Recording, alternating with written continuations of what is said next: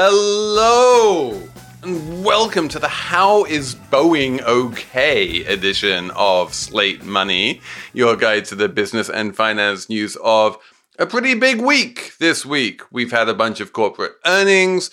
We've had news about capital markets, Main Street lending facilities, GDP. In any case, I am Felix Salmon of Axios. I'm here with Anna Szymanski of Breakingviews. Hello. I'm here with Emily Peck of HuffPost. Hello. We are going to talk about Boeing this week and how on earth is it still even a company not in bankruptcy. Also the airlines, also the meat packers. We are going to talk about GDP and what it reveals and, more importantly, what it conceals. But first, half the country is now reopening. We're going to talk about what that means in terms of supply and demand of the whole American economy. All that coming up on Slate Money. This is the story of the one. As head of maintenance at a concert hall, he knows the show must always go on. That's why he works behind the scenes, ensuring every light is working, the HVAC is humming, and his facility shines. With Grainger's supplies and solutions for every challenge he faces, plus 24/7 customer support, his venue never misses a beat. Call quickgrainger.com or just stop by. Grainger, for the ones who get it done. It's May, people. Happy May. Hi. Happy May. Happy May. Happy May. Yay. And if you are in Texas, that means that your state is now not entirely reopened, but the reopening has officially begun. You can go to a restaurant and sit down and have a meal under certain restrictions. You can go to a movie theater and go and watch a movie under certain restrictions.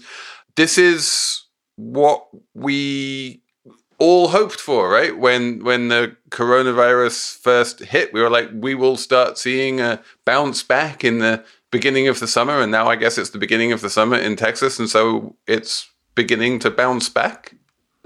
Yeah, I mean, states are, I think it's about half the states in the country starting to reopen or lift stay-at-home orders now.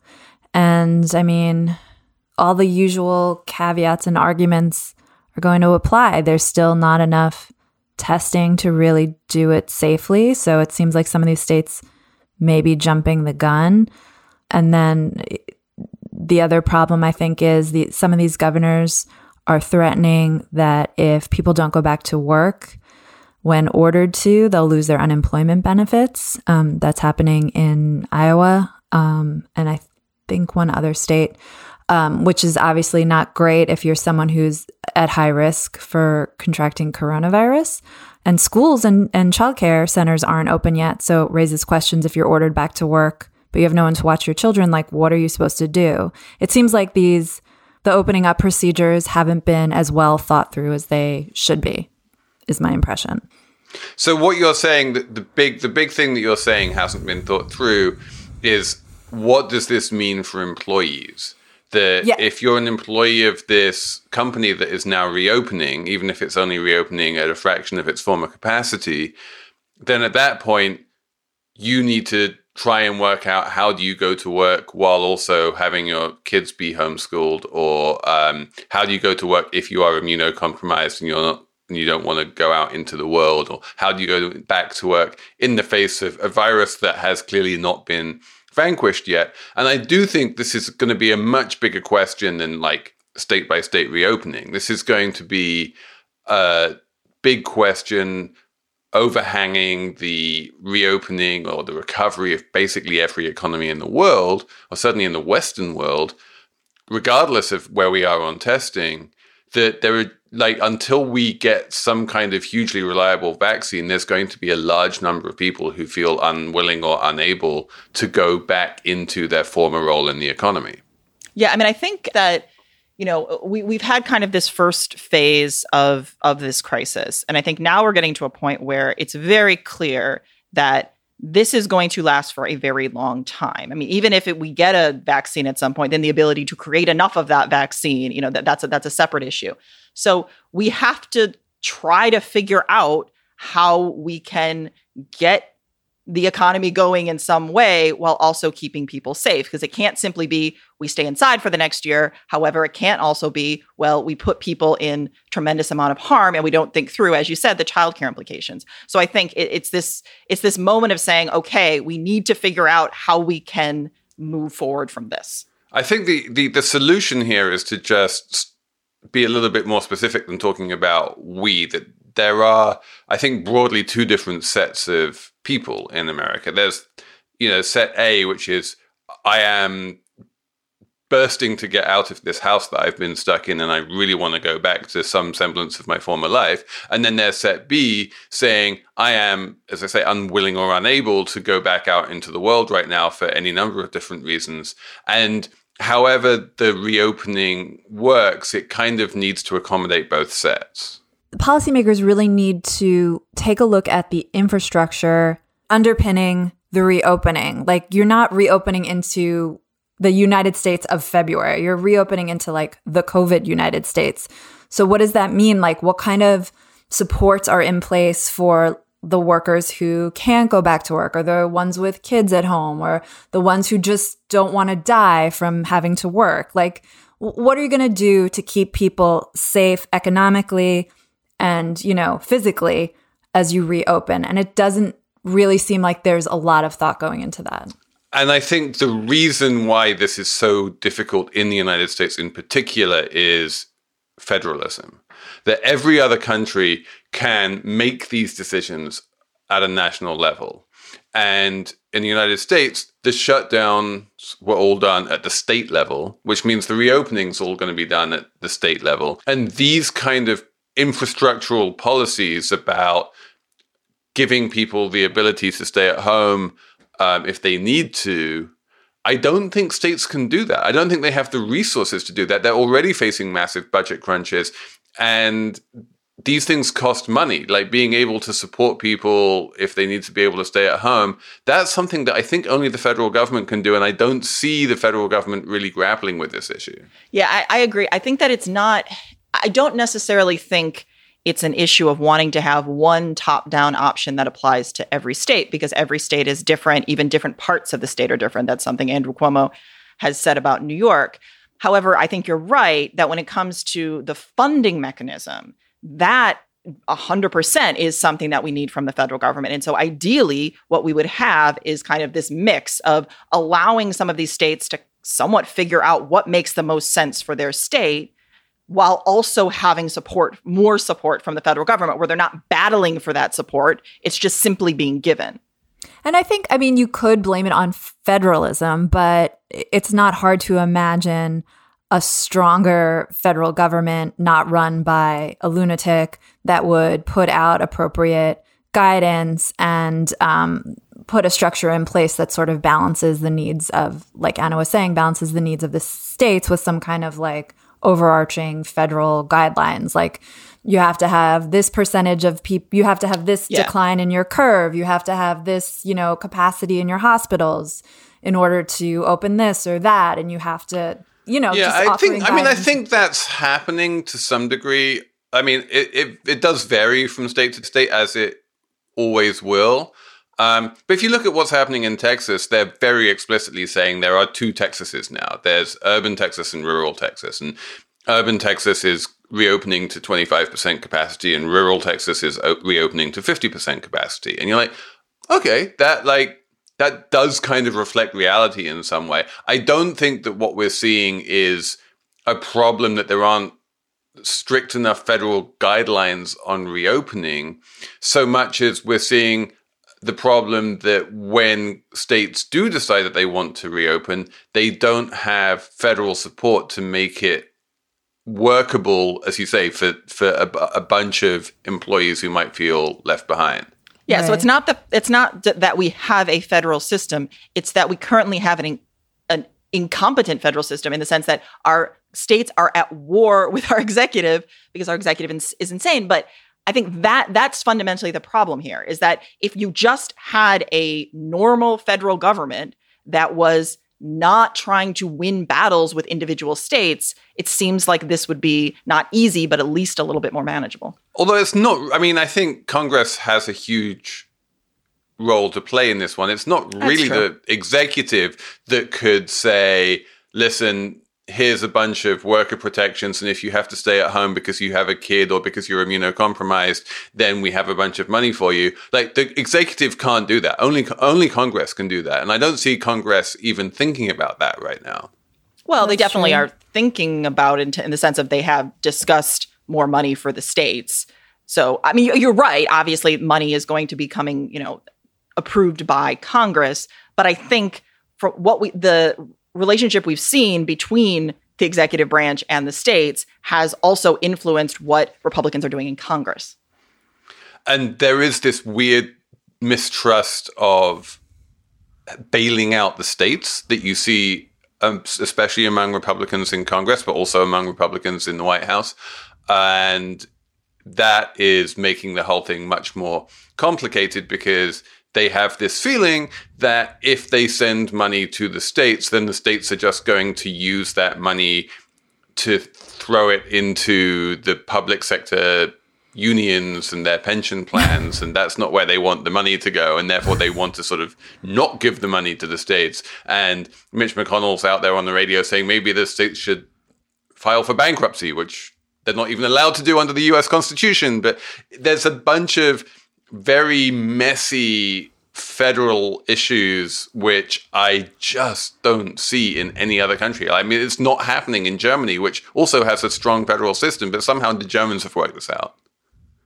The other thing should we touch on if we're talking about reopening is like, yeah, you can open the doors, but will the people even come? Like, I don't know about you guys, but like, I'm not going to the movies for a long time. Right. I mean, well, I think that solves itself. Right. I mean, I think that Texas will be one of the first places that we look to see whether that's happening.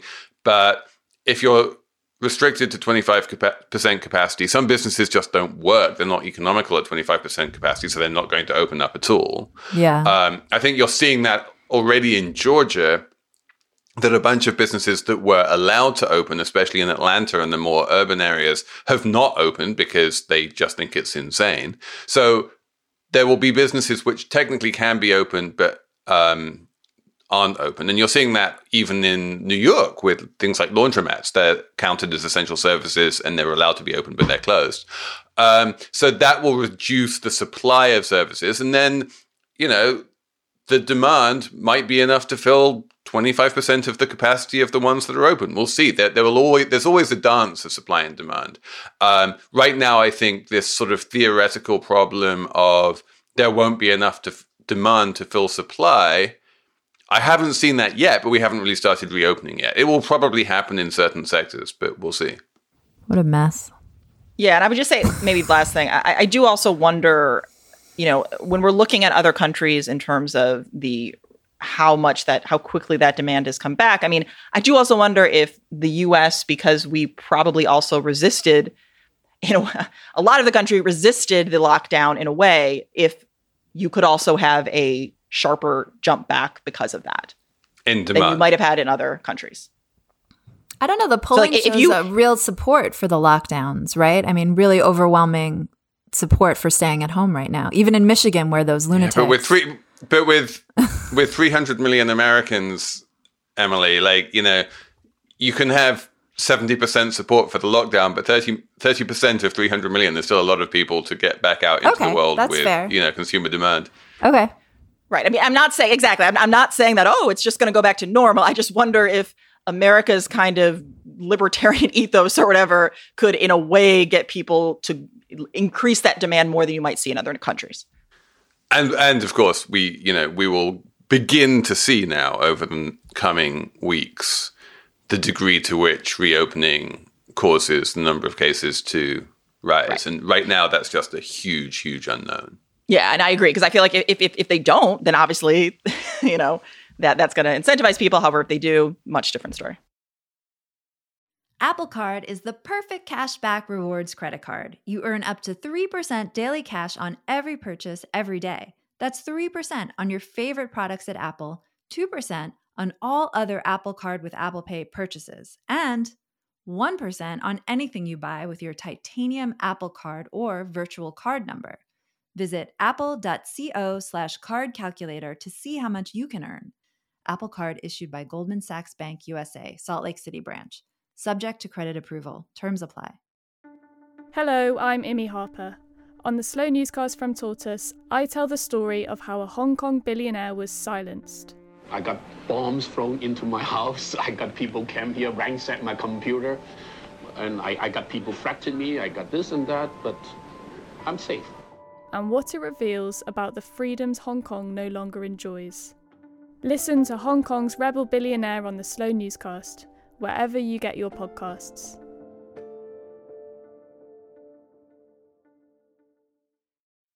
So let's talk about big business, and I have a couple of data points that I want to throw out here. One is that Boeing, which, you know, famously built an airplane that didn't work and crashed and killed hundreds of people and, you know, really suffered from that. And then it's in the airplane business, and every single airline in the world is basically not flying right now and not making any money. And you can't imagine really a company that is in worse straits than Boeing. And it just went out to the market and raised like $25 billion. In new debt finance, so it has all the money it needs. Delta Airlines, United Airlines, they're issuing debt, they're issuing stock. If they need money, they can find it privately. It's almost as if they don't even need the government bailout because the markets are happy to give them whatever they need. And when you have other parts of the economy which are doing really badly, like the big Midwestern meat processing plants, which supply most of the meat for the country, they come down with COVID and look like they might need to be shut down, and the whole meat supply chain is in danger. You know, in comes Donald Trump with his Defense Production Act authority saying, I'm going to force you guys to stay open and continue to produce meat. It seems to me that one thing we're not seeing here, which I was expecting to see, was major pain among big business. And it seems that the big businesses are being able to access the markets and keep on going, kind of whether they like it or not. So I think it's interesting. If you look, last month actually had the highest, I believe the highest amount of investment grade new issuance in the US. This month is looking to perhaps top that in the midst of this crisis.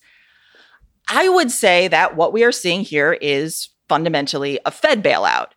And I'm not necessarily saying that in a negative way, because this is kind of the ideal solution for the Fed, and even for the government to a certain extent, is that you want the private capital markets to function. You want them to be taking this risk of Boeing and Delta and whatever. You don't necessarily want it to have to be the Treasury coming in and basically bailing out these firms. So by the Fed coming in and propping up these markets, it is enabling them to do that. But the Fed can't take risk. And this is the thing that is surprising me, is that the people lending money to Boeing and Delta and United are taking that risk on themselves. And yes, for sure, the Fed has made sure that those markets are liquid and clearing, and that's great. And I think the Fed has done a magnificent job in this crisis. But I'm still wondering, like, who are these people lending billions of dollars to Boeing right now? And why are they doing it? Because what we've seen in the last crisis and what we've seen in this crisis, not just in the United States, but globally, is that central banks are going to step in to prop up the credit markets. So if I'm an investor, and especially for the foreseeable future, it's pretty clear to me that the Fed is going to be making sure that these markets are not falling below a certain level. Even if that's not what they're saying, that's clearly what the result will be. Well, then I'm actually taking on less risk. Can you just expand on that a little bit? Because prop up the credit markets is something which people can say and is not necessarily easy to understand. So the credit markets is, if I lend money to Boeing, I'm taking the risk that Boeing won't be able to pay that money back. That's called credit risk. And what is the Fed doing to reduce that credit risk? So a few things. One, because the Fed has essentially brought rates to zero, and because the Fed is doing all of this bond buying, it is going to make it much easier for firms to roll over their debt. It's going to be far less expensive to roll over their debt. So the default risk then is going to be less. So just to make this absolutely clear, when I lend money to Boeing then needs to pay it back in let's say 3 years' time. And the big risk for me is that Boeing won't have the money to pay it back in 3 years' time. But what you're saying is that it doesn't matter if Boeing doesn't have the money to pay it back in 3 years' time, because Boeing will just be able to issue a new set of bonds in 3 years and use the money from the new bonds to pay me back. And so long as there's a bunch of liquidity sloshing around the money and people can borrow as much money as they need, it kind of doesn't matter whether they are profitable or not, because they'll always just be able to borrow what they need to service their debts. And that's why people in the bond markets aren't so worried about default risk. Exactly. By the Fed coming in, they are literally lowering default risk. So it's not surprising that the risk that you're being paid for is going to come down. And then just one other thing, what we are also seeing in this crisis, which we obviously didn't see, is the Fed saying it's actually going to buy corporate debt. So that's the other reason you're seeing a lot of these firms coming in, because it's this idea. We now have this enormous buyer that's going to be coming into the market. So I want to front run that and buy some of these bonds, because I know once the Fed really starts buying, in theory, that the prices will go up. So that's another reason why you'll have private creditors coming in. So that's the other big piece of news that we saw this week, was the Main Street Lending Program. The Fed is working hard on its Main Street Lending Program, which means that big companies which aren't quite big enough to have capital markets access, but are still bigger than the small businesses, are going to get a Fed program of their own, where the Fed, will buy loans from banks who are lending money to these businesses on an order of like a few $1 million at a time. If this worked for big businesses with access to the bond market, is it going to work for medium-sized businesses too? I would probably assume not as well, just to be perfectly honest. I mean, I just feel like the problem is that what the Fed is designed to do is to essentially make sure that these capital markets are functioning. And yes, by keeping rates low, that will help firms. But the Fed is not designed to be essentially like giving out these loans to these smaller firms. So I'm hoping it works out, but I question whether it will. It's crazy to me that we have now, and this makes so clear, we have only one system in the United States that seems to function pretty well, and it's the system that props up the biggest companies, and everyone else is kind of at the mercy of, policymakers and Congress, and companies like Boeing are doing okay thanks to the Fed, but like small businesses everywhere are going under. The restaurant industry is in dire straits, filled with small businesses. People aren't getting, their unemployment checks still. It's so interesting that the biggest businesses with sort of the most money get the most money and get to survive, and everyone else is like to the wolves. Like, this crisis just makes that so clear. It's interesting that if you look at Boeing in particular, when the crisis hit, the first thing Boeing did was come out and say, we need a multi-billion-dollar federal bailout, and we need a huge amount of money from the government. And then there was this huge back and forth between Boeing and the government was like, okay, fine, how much do you need? Obviously, there will be restrictions on, how much your CEO can get paid and whether you can pay a dividend and those kind of things. But if you need the money, you need the money. Let's tell us what we should put on the, check. And then Boeing this week turned around and said, actually, you know what? We have so much money from the bond market. We don't want anything from the government at all. And you're like, what?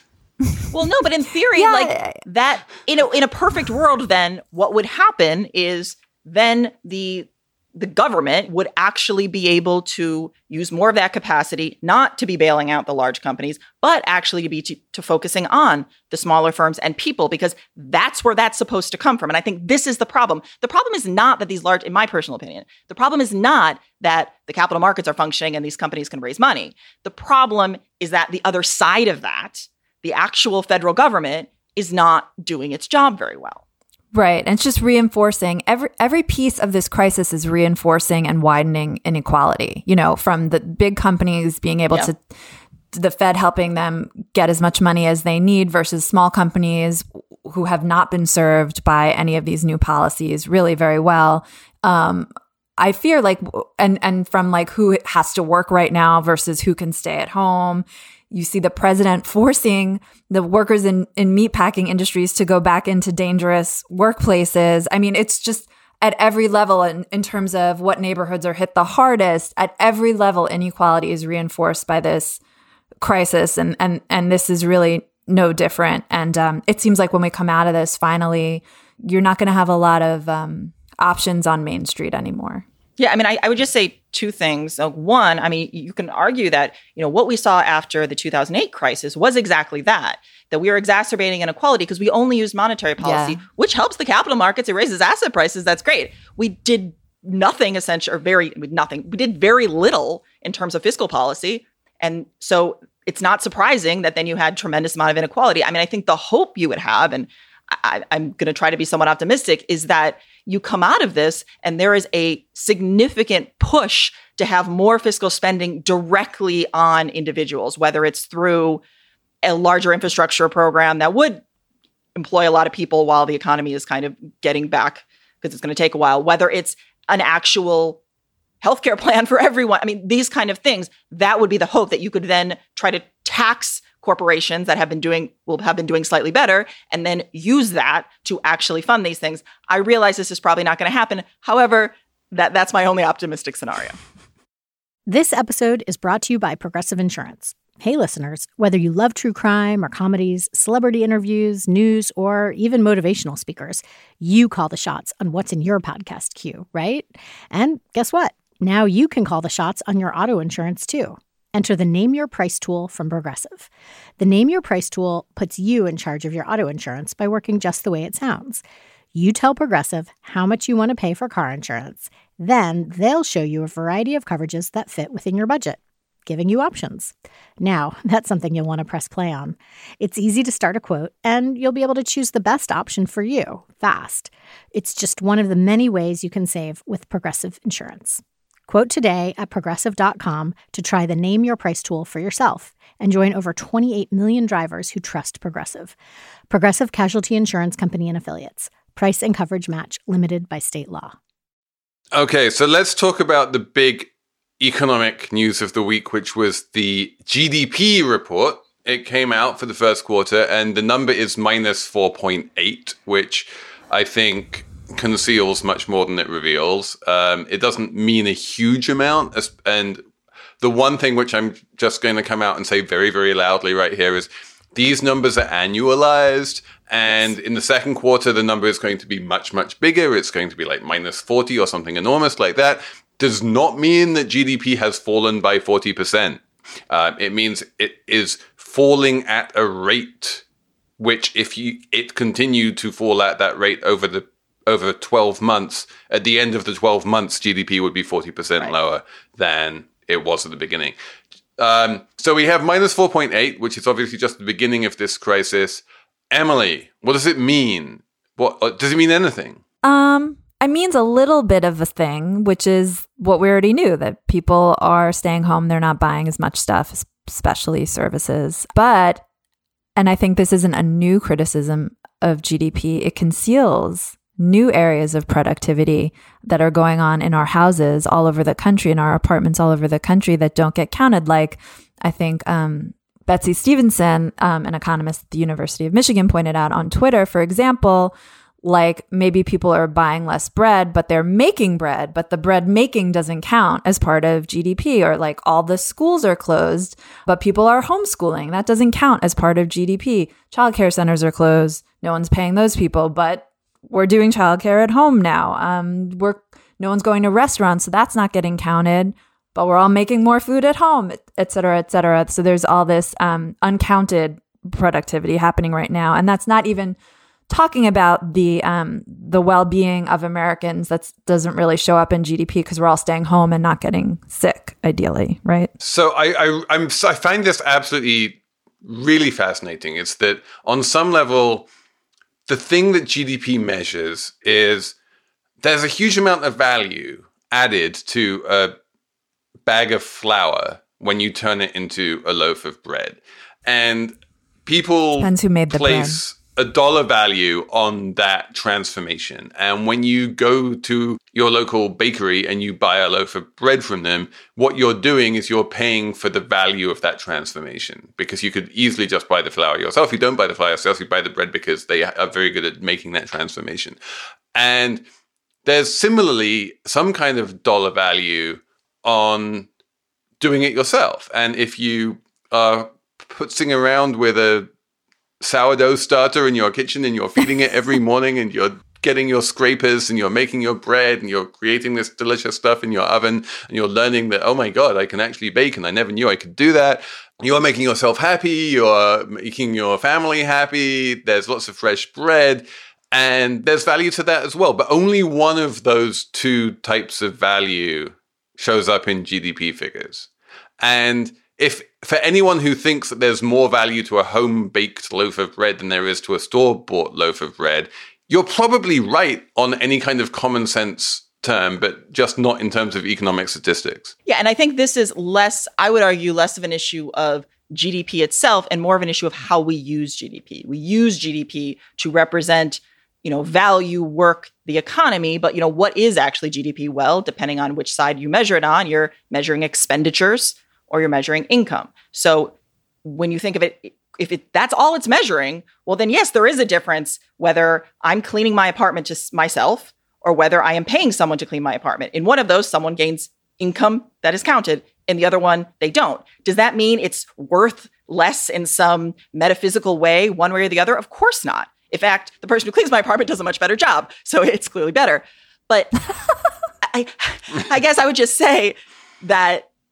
But think about the morals of it, Anna. Like it's morally elevating to be down on your knees trying to get behind the toilet. I've been doing this. This has been my job for the past 7 weeks. I've been the toilet cleaner, and I feel morally elevated in doing so. No, but I mean, I guess it just goes back to this idea that I think we use, and everybody is guilty of this. I'm guilty of this. We all are. We use GDP to represent so much more than it actually is, and so. It wouldn't make any sense to say, well, GDP is measuring, expenditures, but we're going to count something where there's no monetary transaction involved, because that's simply not what it's measuring.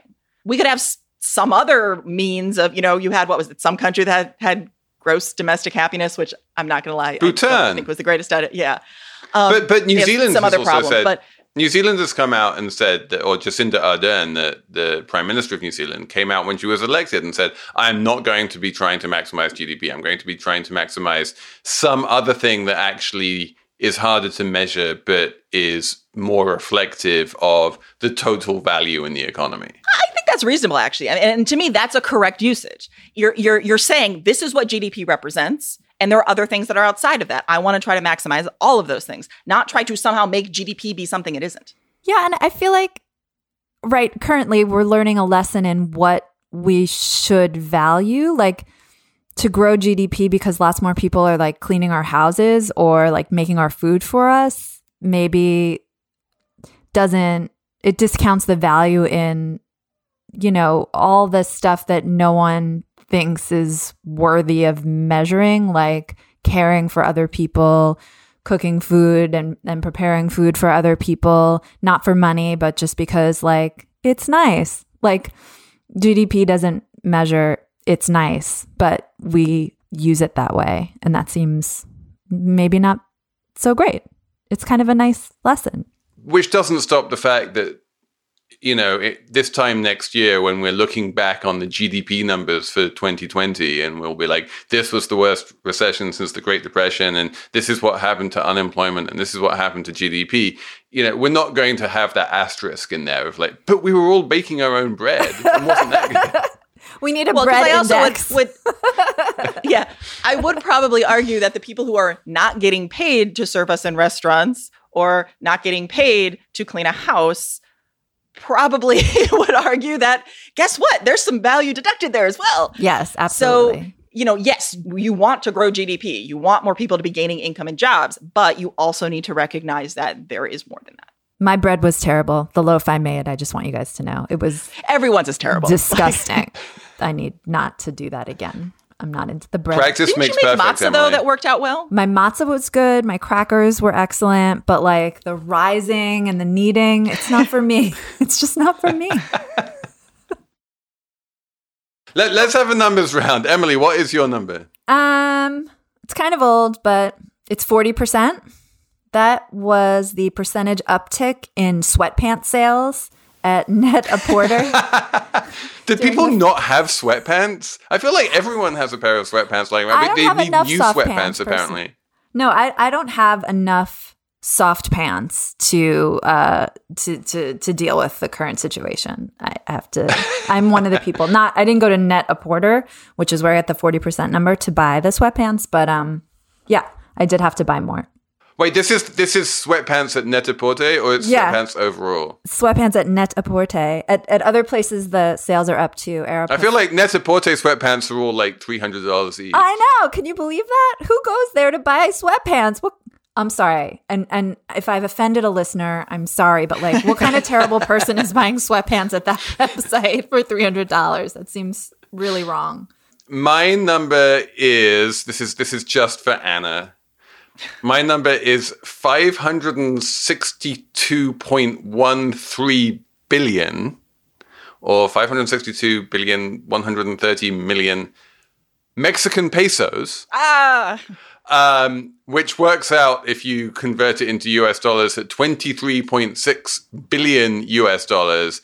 And Anna is going to tell me what is Pemex. It's how much money Pemex contrived to lose in one quarter. Pemex is the state oil company in Mexico. I didn't know it was possible for an oil company to lose $24 billion in one Pemex quarter. always uses money. It loses money, but it normally loses like $1 billion or $2 billion, not $24 billion. And the interesting thing about the $24 billion loss is it's actually twice as large as its total revenues. Yes. So Pemex actually always loses a tremendous amount. So the thing with Pemex is a lot of Pemex's money goes to fund the state. So part of the reason Pemex actually, this big loss had to do with the peso declining so much in value. But the reason that you see this oil company losing money is because of it's these kind of, you can think of it as like fees or taxes that they're basically just funding the state. And just to be clear, this is the thing which really confused me. People were like, the peso fell and so Pemex lost money. I'm like, Pemex is an oil company. Oil companies export oil and get dollars for that oil. Shouldn't a weak local currency be good for them? Answer, no, because Pemex is an importer of oil. It actually buys oil from abroad because Mexico produces like heavy, nasty crude oil, which they can't do anything with domestically, and they have to import all of the gasoline and everything that they use to make the country run, and all of that is done through Pemex. So Pemex is one of those oil companies that actually imports more than it exports, hence the losses. I don't know. The whole thing is a little bit hard to understand, but I'm just going to say $24 billion is a lot of money to lose for any company in one quarter. Especially after you had already hedged the price of oil. So, yeah, no, I mean, Pemex also has more debt than any other oil company in the world. So, Pemex, that's their bonds were just downgraded, unsurprisingly. They're junk now. Yes. What's your number? My number is 55 million. And so, Emily, this is somewhat of a number for you, and I will get to why it is. So it was actually the total number of viewers over 3 days of the NFL draft, of this virtual draft, which I'm not going to lie, I watched the entire first day. Wait, it took 3 days to do this? Oh, they always do it. It's over. There are multiple rounds.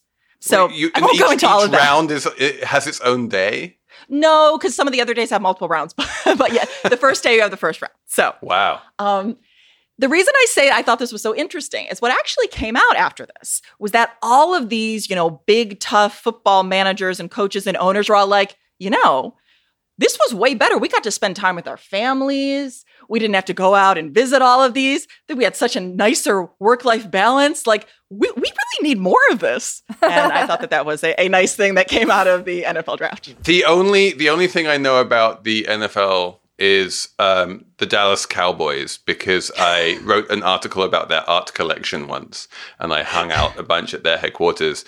And I was reading this thing. Well, I was watching Twitter go by with a bunch of sports ball stuff, which I didn't understand at all. But the one thing that jumped out at me was that the owner of the Dallas Cowboys is this very, very tall, big guy called Jerry Jones. He was calling into the draft from an undisclosed location on his $250 million mega yacht. And I'm like, you can see how he is not having a bad lockdown. It was just funny because they were in all of these like players' living rooms with their families. And then even like the owners and such were mostly in like, normal places. And then they go to Jerry Jones and he's so clearly in his yacht. That and Bill Belichick's dog were the highlights. So yeah, you want to like, if anyone knows where Jerry Jones's yacht might be, where in the world is Jerry Jones? Send us an email, slatemoney@slate.com. Emily, where would you park your yacht if you had a yacht and you could be anywhere right now? I don't. In the water somewhere, Felix. I can't even imagine having a yacht. Good choice. Yachts are actually horrible. Yachts are like just floating money pits. They're the worst idea in the world. Side note. I mean, they're bad if you don't want to lose money, but if you don't mind about losing money, I think they're That's great. True. You could just be on your yacht in the South Pacific somewhere and like, what's not to they're like? Like Pemex. Where was just keep losing money. When they took their yacht trip on Succession, where were they? That was off the coast of Croatia. It seems cold. Very pretty, but I think I would be down more like New Zealandish or something where it was, New Zealand is the place to be, right? They're doing everything right. They've won. I mean, they've won everything. This yeah, and they have a nice woman. I mean, they are a tourism-based economy, and they are going to have no tourism for the foreseeable future. But yeah, they have now come off their extreme lockdown. I ordered some flowers in New Zealand this week, and the florist is up and running again. So yeah, excellent. New Zealand is doing okay. Yeah, should all move there. On which note, I think we will wrap up this episode of Slate Money. For all of our listeners in New Zealand, well done on doing this one right. And congratulations on exiting the worst of the lockdown. Well done, you. For everyone else, if you're in Texas, let us know if you are out, if you are going to a restaurant or anything like that. slatemoney@slate.com. Many thanks to Jessamine Molly for producing this show from her Brooklyn apartment. And we'll talk to you next week on Slate Money.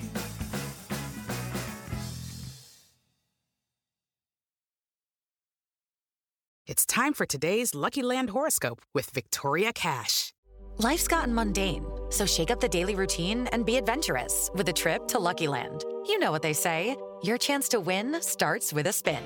So go to LuckyLandSlots.com to play over 100 social casino-style games for free for your chance to redeem some serious prizes. Get lucky today at LuckyLandSlots.com. Available to players in the U.S., excluding Washington and Michigan. No purchase necessary. VGW Group. Void where prohibited by law. 18+. Terms and conditions apply.